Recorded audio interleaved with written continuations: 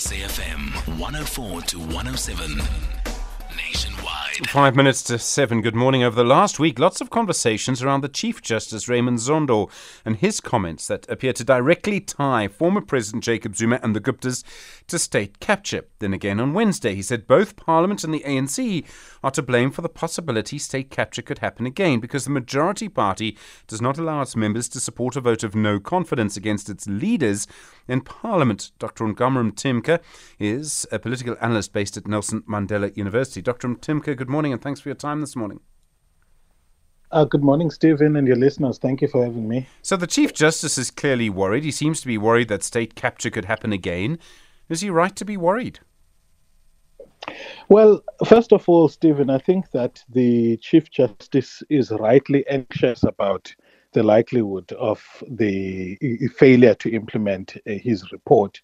Personally, he received a lot of attacks for the costs of the commission and its results in terms of prosecutions.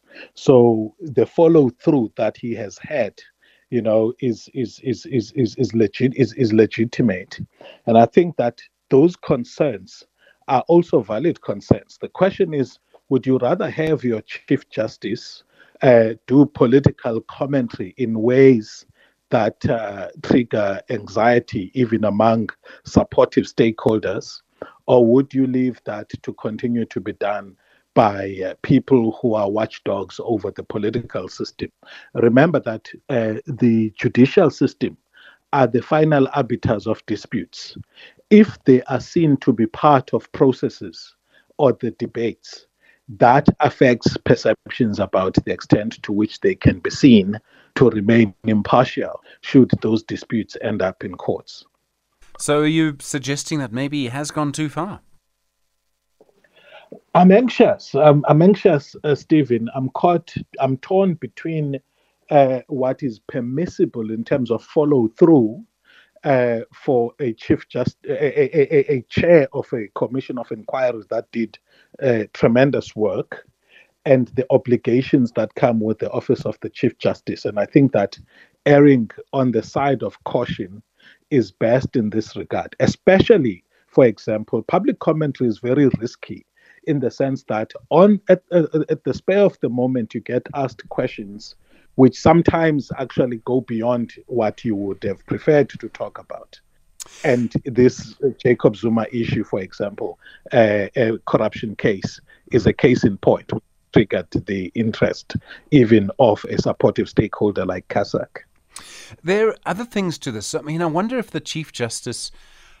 And I realize we don't really see our judges as sort of human, but we all sort of watched him, during the commission. And I wonder if maybe he's worried that the other parts, you mentioned the media and other organizations that are supposed to sort of keep people accountable, maybe aren't. And he's so worried that he's actually blowing the whistle as loudly as he can.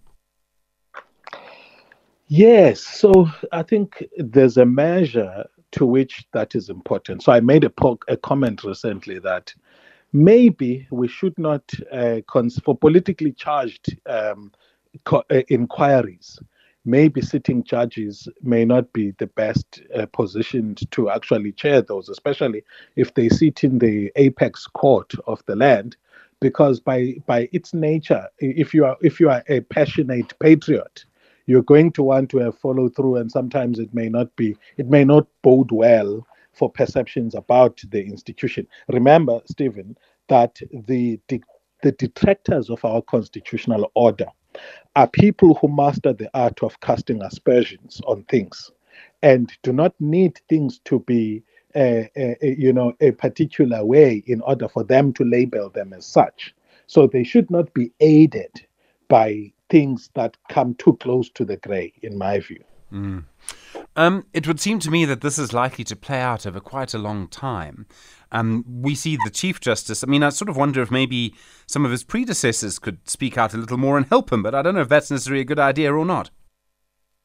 My view is that the Chief Justice should focus for a considerable amount of time on talking about what is happening at the level of the judiciary, performance information around handling of cases, efficiencies that are being introduced in the court systems for the longest period of time to try and wean himself from this executive conduct around the issue of state capture, because it puts him on a back foot because of the post-truth society that we are in, and tendency to cast aspersions. And I think that a considerable focusing on the judiciary will help a lot in terms of his tenure as Chief Justice.